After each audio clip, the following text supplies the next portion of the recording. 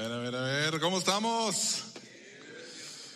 Qué divertido, qué bien nos lo estamos pasando. Yo creo que todos anhelamos una relación que perdure toda la vida, en la riqueza, en la pobreza, en la salud, en la enfermedad, hasta que la muerte nos separe. Yo creo que todos anhelamos de eso. Yo recuerdo cuando que yo he tenido ese anhelo en mi corazón de esa relación desde una edad muy temprana. De hecho, vamos a ver en esta serie que creo que eso es algo que Dios pone en nosotros, sin duda, el anhelo de esa relación que solo se encuentra en el matrimonio. Y yo tuve la oportunidad de encontrarme con la mujer que sería mi esposa a los 13 años de edad. Así es, a los 13 años de edad, recuerdo como si fuera ayer, estábamos en la gran ciudad de Terreros, el ejido Terreros, en un campamento de jóvenes, y yo vi que ella era de noche, salió de la oscuridad, y recuerdo cuando mis ojos conectaron con sus ojos y los pájaros cantaron canciones de amor en ese momento, y a la luz de la luna que reflejaba en su piel saltaron chispas y tronaron pirotécnicos en el aire, y yo supe que esa mujer sería la madre de mis hijas. Bueno, no tanto así, pero gustó la idea en el momento, me gustó la idea y afortunadamente sí sucedió. Algunos 10 años después, a la madura y avanzada edad de los 23 años, nosotros formamos una familia. Nuestro matrimonio comenzó. Mira, dale zoom a la cámara para que los que están en los campos ahí vean. Mira nada más, qué niños éramos, tan jóvenes que éramos. Y ¿saben lo que nunca pensé? Cuando vi a mi esposa y con los que estamos, nunca pensé, sabes que yo quiero enamorarme de ella y casarme con ella y disfrutar de un año en el matrimonio, y tener hijos y hijas con ella, y luego vivir como unos 5 años en un estilo de infierno relacional, y luego terminar mi matrimonio, explotar mi familia y luego volver a iniciar el ciclo con alguien más. Nunca pensé eso. Nunca fue el anhelo mío hacerlo. Y yo creo que nadie piensa así. Sin embargo, es mucho más probable vivir una vida que nos suceda eso en el matrimonio, o vivir una vida infeliz. Quizás aguantamos, sobrevivimos juntos, pero es mucho más probable terminar mal o vivir infeliz en el matrimonio que terminar y vivir una vida feliz juntos. No es posible ser un estilo de compañeros de guerra en vez de compañeros de vida en el matrimonio. No lo que anhelamos, pero es posible eso. Y créame que este año vamos a cumplir, con el favor de Dios, 15 años de matrimonio este abril. Y la verdad es que no todo ha sido de color de rosas como mi esposa me prometió cuando me propuso el matrimonio. No. Ha habido momentos difíciles. ¿Ven estas canas, este mechón de canas que tengo aquí en la barba? No solo son por los años. Es porque la vida en sí es difícil, y el matrimonio es difícil, la verdad. Tener un matrimonio bueno es una de las cosas más difíciles que vamos a hacer en la vida, pero también puede ser una de las cosas fuentes de mayor gozo y propósito y sentido a la vida que podamos experimentar también. Y con la ayuda de Dios, eso es totalmente posible. Es permanecer juntos y contentos, no una vida sin problemas, porque en la vida hay problemas, pero felices, y aguantar hasta que la muerte nos separe. Y de eso vamos a estar hablando en esta serie. Yo quiero hablar de principios que vamos a encontrar en la palabra de Dios que nos pueden ayudar a vivir juntos hasta que la muerte nos separe. Pero antes de entrar en tema de esto, yo quiero reconocer la variedad de grupos de personas que se encuentran en los territorios de nuestra iglesia. los que están conectados en línea. Porque no todos los que estamos aquí, no todos los que están viendo en línea, los que están en los otros campos de Conexión Live, están casados. Pero esta serie, sin duda, es para todas las personas. Entre nosotros tenemos a solteros. ¿Hay algunos solteros en este lugar? Digo, siempre pregunto porque si de repente tú levantas la mano y ves a otra persona que levantó la mano y conecten los ojos y salten chispas, pues a lo mejor se arma algo, a lo mejor los pájaros empiezan a cantar para ustedes también, no sé.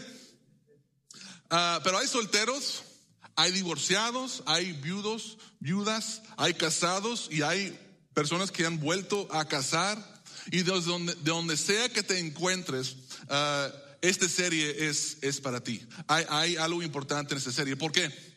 Porque o tú te vas a volver a casar o te vas a casar en el futuro, o tus hijos quizás algún día van a estar casados o están casados, o tus relaciones o tus familiares, tus amigos están casados o se van a casar, y la sabiduría y los consejos que vamos a aprender juntos en las próximas 3 semanas nos van a ayudar en nuestro matrimonio, posiblemente actual o en el futuro, o poder ayudar a otras personas y guiarlos para que ellos puedan permanecer juntos hasta que la muerte los separe también. Yo quisiera haber escuchado todas estas cosas que vamos a aprender en esta serie desde antes de que me casara. Quisiera poder haber entendido estas cosas mínimo hace 10 años en mi matrimonio. Qué increíble hubiera sido. Pero tenemos la oportunidad hoy de aprender estas cosas juntos. Y lo que quiero especificar aquí es que esta serie no es, y quiero que quede bien claro, no es para señalar culpa ni avergonzar a nadie por cosas que han sucedido en el pasado. Al contrario, esto es para dar esperanza de un buen futuro que yo creo que Dios tiene para todas las personas. Y yo creo de todo corazón que todas las personas que desean estar casados pueden estar felizmente casados y pueden vivir juntos hasta que la muerte los separe, siempre y cuando escuchamos, entendemos y pongamos en práctica la sabiduría bíblica que acabamos de aprender en esta serie. Así que hay esperanza y un buen futuro para todos los que deseamos eso en nuestro matrimonio. Pero algo que necesitamos saber es que para tener ese matrimonio tenemos mucho en nuestra contra. Hay mucho en nuestra contra. Entre las cosas que están en contra de nuestro matrimonio, futuro matrimonio, estamos nosotros mismos. Nuestra naturaleza, nuestro egoísmo, muchos aspectos de nuestra cultura están en contra de ese matrimonio que nosotros anhelamos tener. En muchos casos los ejemplos que recibimos en casa lo tenemos en nuestra contra. Aprendimos malas cosas que necesitamos desaprender quizás, y también tenemos un enemigo que quiere destruir nuestro matrimonio y nuestra familia. Hay mucho en nuestra contra, y aunque eso es verdad y hay que tomarlo en serio, la verdad positiva es que Dios está a favor del matrimonio, pero no solo está a favor del matrimonio, está a favor de tu matrimonio. O sea, el Dios y creador todopoderoso de todas las cosas está a favor de tu matrimonio. Piensa en eso un momento. Y si Él está a tu favor, ¿quién puede contra ti? Piensa en eso. Y ojalá eso nos inspire, a pesar de que es un reto y hay cosas en nuestra contra, tenemos a Dios a nuestro favor. Yo quiero leerles Génesis 2:24, que nos dice el plan de Dios para el matrimonio. Y dice lo siguiente: por eso dejará el hombre a su padre y a su madre, y se unirá a su mujer, y los dos llegarán a ser un solo ser.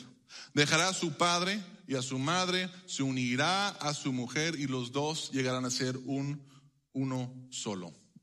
Vamos a invertir 3 semanas en esta serie y vamos a estar examinando lo que significa ser uno solo y cómo realmente vivir como uno solo. La próxima semana vamos a hablar de cómo tener una sola visión en el matrimonio.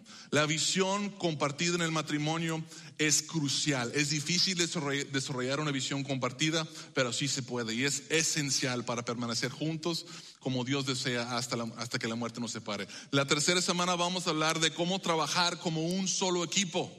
Eso es sumamente importante también, no se lo pierdan. Y esta semana vamos a hablar de cómo tratar el hecho que somos una sola carne. El matrimonio en nuestra cultura se ha vuelto como algo de poco valor e importancia.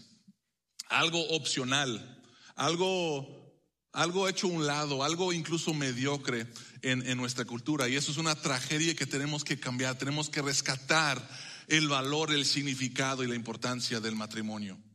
Y yo creo que al entender lo que significa ser una sola carne, como acabamos en este pasaje, es esencial para poder volver a valorar, entender lo importante y lo valioso y que es el matrimonio.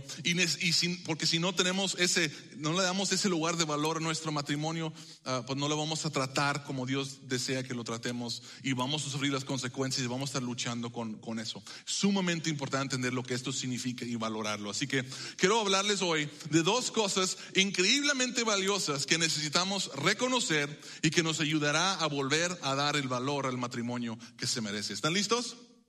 La primera es esta: reconoce la imagen de Dios en tu matrimonio. Reconoce la imagen de Dios en tu matrimonio. O si no estás casado, en el matrimonio, en esa imagen de Dios que estará en tu futuro matrimonio. ¿Qué es esto y por qué es importante?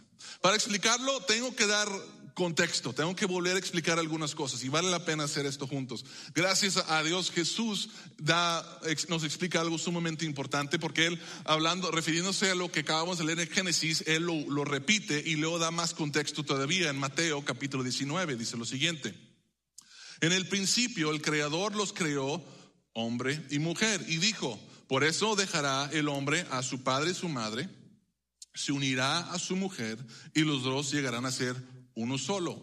Y explica y enfatiza todavía más. Así que ya no son dos, sino uno solo. Ni siquiera son dos así, que están pegados. Son uno solo. Por lo tanto, lo que Dios ha unido, que no lo separe el hombre. Primero hay que entender que la unidad en el matrimonio no es algo que nosotros elegimos cuando nos casamos. No es algo que nosotros producimos en el matrimonio. Es algo que Dios hace en el matrimonio, y solo Dios lo puede hacer. No es opción de nosotros. Piensen esto: la unión matrimonial es una obra divina. La unión, ese ser uno solo, es una obra divina, es una obra de Dios. Si tu pareja, si tu cónyuge está contigo, dile: lo que nosotros tenemos es algo divino. Díganle: lo que nosotros tenemos es algo divino. Y sabes que entre más entiendes eso y en verdad crees eso, yo creo que más valor le vas a dar a esa unión que Dios hizo. Y no es culpa de nosotros o de ustedes, pero yo creo que muy pocos entran al matrimonio entendiendo lo que significa ser uno solo. No entendemos lo que Dios hizo para que fuéramos uno solo. Y por eso no es de sorprendernos que para muchas personas es muy fácil separarse y buscar otras cosas. Dicen: pues al cabo yo decidí entrar en esta unión y decido salir cuando yo quiero, cuando no me conviene, y se acabó. Pero no es así. La verdad es más profundo de eso. No es tan sencilla. La unidad en el matrimonio es algo mucho más profundo, mucho más hermoso y hasta misterioso de lo que muchos de nosotros nos imaginamos. Escuchen esto: la unión que Dios produce en el matrimonio fue parte fundamental de su plan para la humanidad desde nuestra creación. O sea, es fundamental desde el principio de la creación. Y para explicar esto necesito compartirles algo acerca de la imagen de Dios. Todos hemos escuchado probablemente decir que fuimos creados en la imagen de Dios, pero ¿qué es la imagen de Dios? Permíteme tratar de explicar lo que es la imagen de Dios un poco. En Génesis capítulo 1 podemos leer la narrativa de la creación de Dios, cuándo y cómo Dios creó al hombre y la mujer. En Génesis capítulo 1, 26 y 27 dice: hagamos al ser humano a nuestra imagen y semejanza. Y lo dice: y Dios creó al ser humano, ¿a qué? A su imagen. Lo creó a imagen de Dios, hombre y mujer los creó. El tema de la imagen de Dios es profundo. Los teólogos hablan de lo que eso significa, qué incluye, qué tanto abarca, pero básicamente significa que fuimos creados en la imagen de Dios. Significa que Dios nos dio atributos que Él comparte con nosotros, que no comparte con los otros seres de su creación. Hay cosas especiales que nosotros compartimos con Dios que ningún otro animal que Él creó comparte, solo los seres humanos. Algunos ejemplos podrían ser un sentido de justicia. Los seres humanos tenemos un sentido de justicia de lo bueno y lo malo. Empatía, valor, el coraje de hacer cosas que nos dan miedo. Convicción, gracia, misericordia, la capacidad de amar, de tomar responsabilidades y cumplirlas. Un deseo quizás de proveer y proteger a otros, de mostrar compasión, de tomar liderazgo, la comunicación y el poder para dominar. Son algunos de los atributos que algunos atribuyen que tenemos es parte de la imagen de Dios que tiene en nosotros. Y hace algunos meses yo estaba estudiando y meditando acerca de ese tema de la imagen de Dios. ¿Qué es lo que esto significa? Y tuve no una revelación, pero una realización, yo creo, de alguna manera. Y después supe que no era algo original mío. Otros ya habían pensado de esto, pero esto es básicamente lo que noté cuando estaba evaluando la imagen de Dios en la humanidad. Y evaluando los atributos que compartimos con Dios, noté que algunos de esos atributos que los describiríamos como atributos que tienen inclinaciones masculinos, y algunos otros atributos que de Dios los pudiéramos describir que tienen inclinaciones más femeninos. Por ejemplo, ¿cuáles serían algunos atributos de los que yo mencioné en estos momentos que Dios dio al hombre que son más masculinos? Bueno, quizás pudiéramos decir esa tendencia a proteger o de poder dominar, o la fuerza o el poder, la convicción o sentido de justicia. Quizás son atributos que se inclinan un poco más hacia lo masculino. Y de esos atributos que vimos, hay otros que se inclinan más hacia lo femenino. ¿Qué significan algunos de esos? Probablemente todos concordaríamos que, bueno, quizás es el amor, es la gracia, es la empatía, es la misericordia y algunos otros atributos. Y no estoy encerrando diciendo que solo uno de sus atributos son para el hombre y otros son para la mujer, pero creo que la mayoría de las personas estaríamos de acuerdo que esos atributos se ven más, algunos se ven más en los hombres y otros se ven más en las mujeres. Y mi hipótesis al estar estudiando esto es que yo creo que quizás cuando Dios creó al hombre en su imagen, Él puso todos esos atributos en Adán. Si leemos la narrativa de la creación, Dios creó a Adán. Tanto los atributos que nosotros consideramos masculinos como los que son femeninos. Y luego Dios decidió que no era bueno que Adán estuviera solo. ¿Y qué hizo Dios con Adán? Le hizo dormir y sacó de su costado una costilla y de eso formó a la mujer. Y lo que pienso que quizás Dios hizo en este momento es que sacó de la imagen de Dios que Él le había dado a Adán, sacó parte de sus atributos y se le entregó a la mujer. Y luego le entregó a la mujer a Adán. Y esto es, para mí fue importante, porque de tal manera que hizo esto, que hay algunos atributos que se ven de la imagen de Dios que se ven más en la mujer y otros que se ven más en el hombre. Y de este tema yo estaba estudiando y el ministerio, hay un ministerio que se llama Enfoque en la Familia. Es una organización cristiana que se enfoca en la familia y el matrimonio. Y ellos de este tema dicen lo siguiente: según el lenguaje de las escrituras, se necesita tanto el hombre como la mujer para reflejar la imagen de Dios de una manera completa. Cada uno de nosotros es una pieza de un mosaico que incluye rasgos tanto masculinos como femeninos. Una vez que comprendamos este concepto, podremos comenzar a comprender que el matrimonio es una imagen bíblica tan importante de la relación del creyente con Dios. Entonces, como una ayuda visual, quiero pedirle a algún, Juan y Ale, ¿podrían pasar acá adelante? Necesito un matrimonio. A ver, pasen para acá, por favor. No les dije que iba a hacer esto. Entonces, vamos a ver con ayuda visual más o menos cómo está esto. Juan, voy a pedir que por un momento te pares enfrente de Ale. Ya ni se ve, es que es un hombre grande, se desapareció Ale. ¿Dónde fue? Entonces, básicamente lo que estoy diciendo es esto. En el principio Dios creó a Adán a imagen de Dios. Y luego Adán vio que Adán estaba solo, se sentía solo. Y Dios dijo, no está bien que el hombre esté solo. Entonces, ¿sabes qué? Adán, voy a hacer algo. Te voy a crear una pareja. Entonces, de alguna manera, Dios hace que Adán durmiera. Y de él, dijo, Adán, no lo vas a creer. Te voy a hacer algo increíble. Checa. Y cuando despertaste, estaba Eva. Apareció de la nada. Dios la creó. Y básicamente lo que estoy diciendo en esto es que Dios repartió de alguna manera su imagen entre los dos. Y fíjense lo que sucede.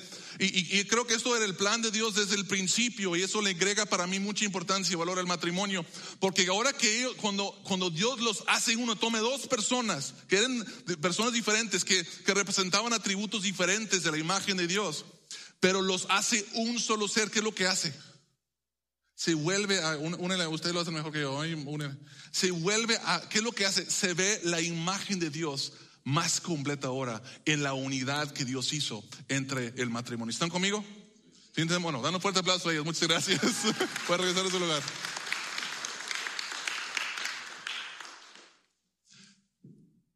No sé si eso es interesante para ti o valioso o no, pero para mí fue revelador, porque con todo esto yo siento que Dios nos está mostrando de una manera muy hermosa lo valioso que es la unidad del matrimonio. Literalmente fuimos creados el uno para el otro para mostrar más completamente la imagen de Dios al mundo. Y eso es algo increíble, saber que juntos mi esposa y yo tenemos ese ministerio de mostrar al mundo más completamente la imagen de Dios de una manera que yo solo y ella sola jamás pudieran hacer, pero juntos podemos representar a Dios al mundo de una manera más completa.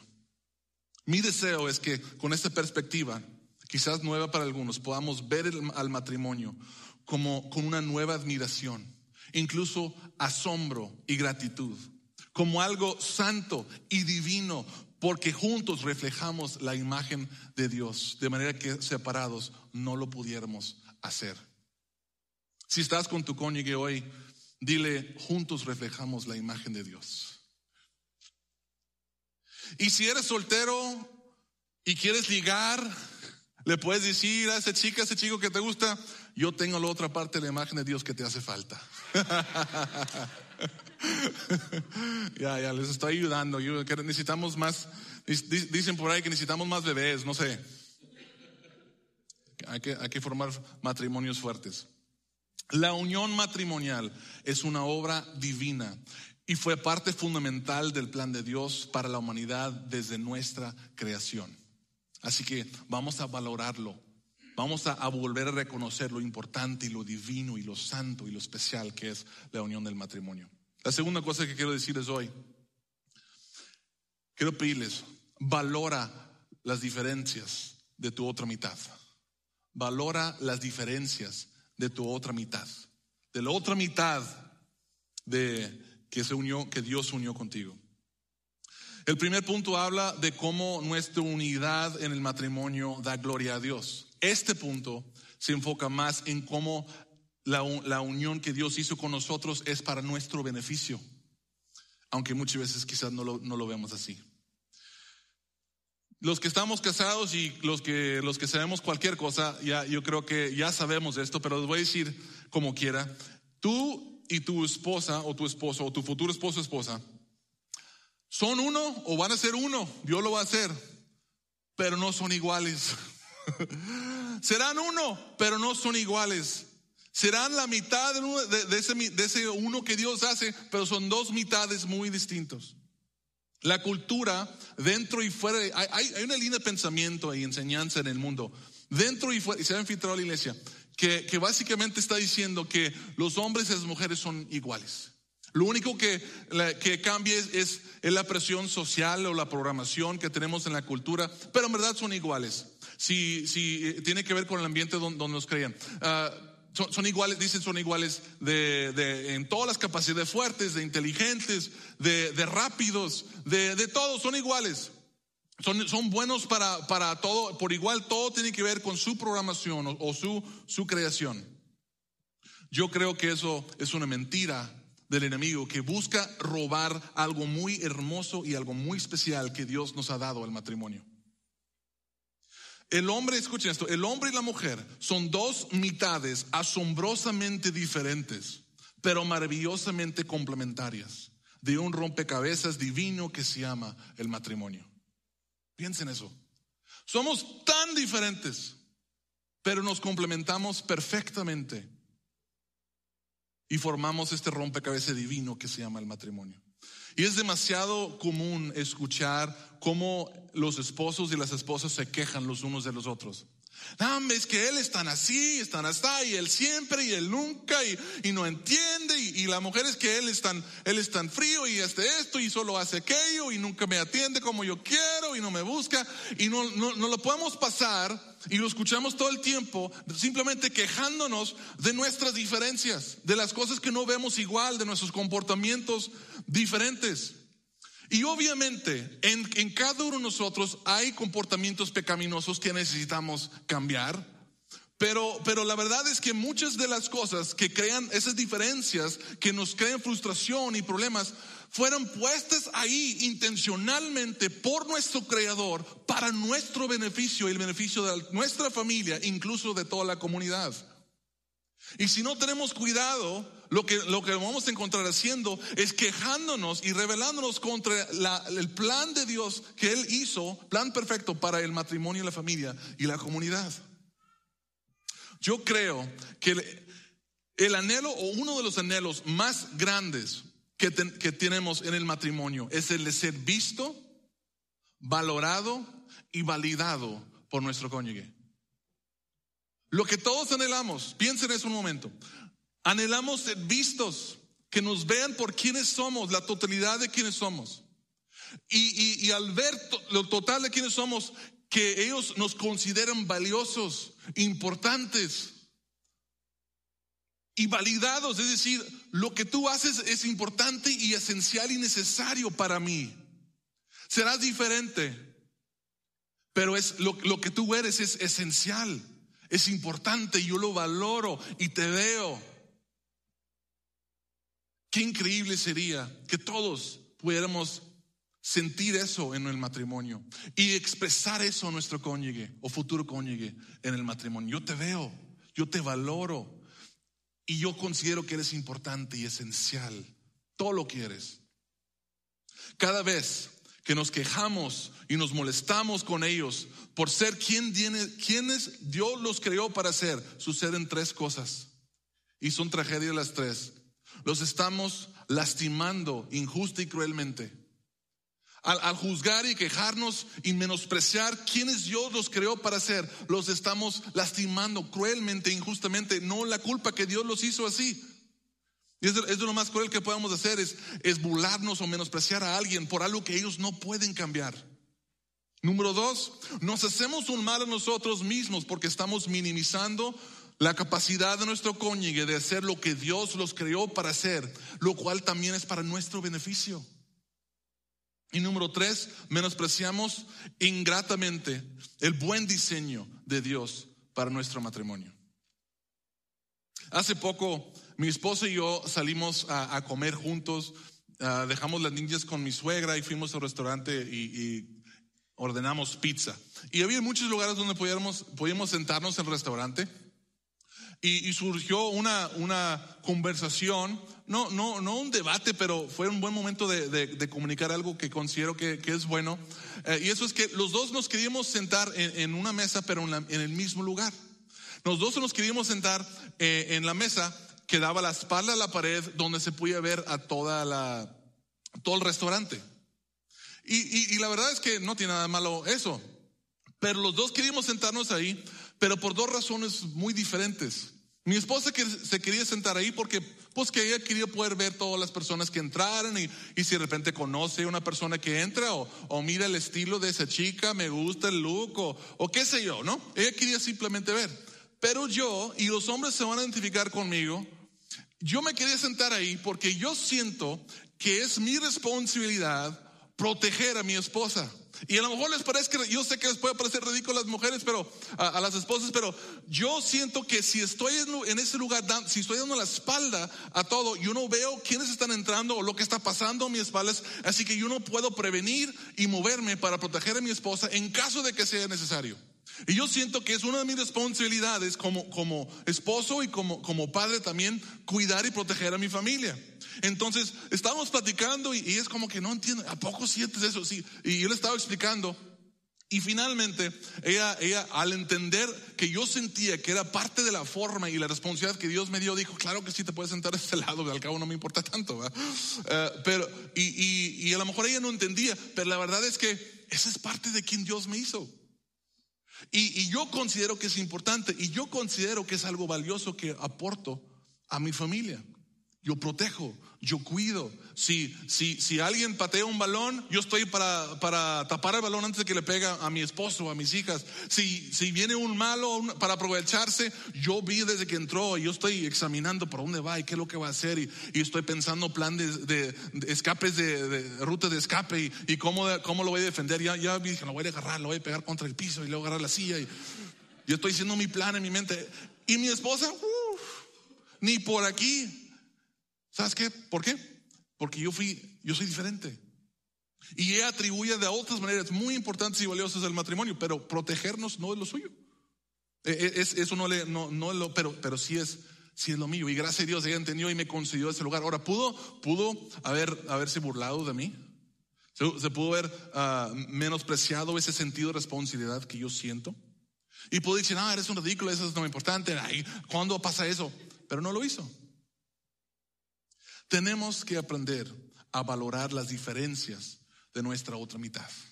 Tenemos que aprender a valorar las diferencias de la otra mitad. En 1 Corintios, el apóstol Pablo habla de los dones espirituales que Dios da a la iglesia. Dice lo siguiente, dice, a cada uno se les da una manifestación especial del Espíritu. ¿Quién da esa manifestación? Dios. Dios decide quién tiene esa manifestación. Y lo dice que es para el bien de los demás. Ok. Siguiendo esa misma línea de pensamiento, lo que Dios hace por la iglesia también lo hizo y lo hace para el matrimonio. Dios da atributos diferentes, capacidades diferentes al esposo y a la esposa. ¿Para qué? Para el beneficio de la familia, del matrimonio, de todo el conjunto. ¿Qué tenemos que hacer nosotros? En vez de molestarnos y quejarnos por nuestras diferencias, tenemos que aprender a valorar nuestras diferencias, a honrar nuestras diferencias y dar gracias y gloria a Dios por las cosas que nos hacen diferentes. Un ejemplo de cómo eso se puede presentar en tu matrimonio. Quizás se van a identificar con esto. Digamos que resientes a tu esposa porque en tu opinión ella es una mala administradora de dinero. Y todo lo quiere gastar en cosas divertidas y que en ropa y cosas que tú no, o vacaciones y cosas que dices tú, eso no nos está avanzando como familia hacia donde nosotros queremos llegar.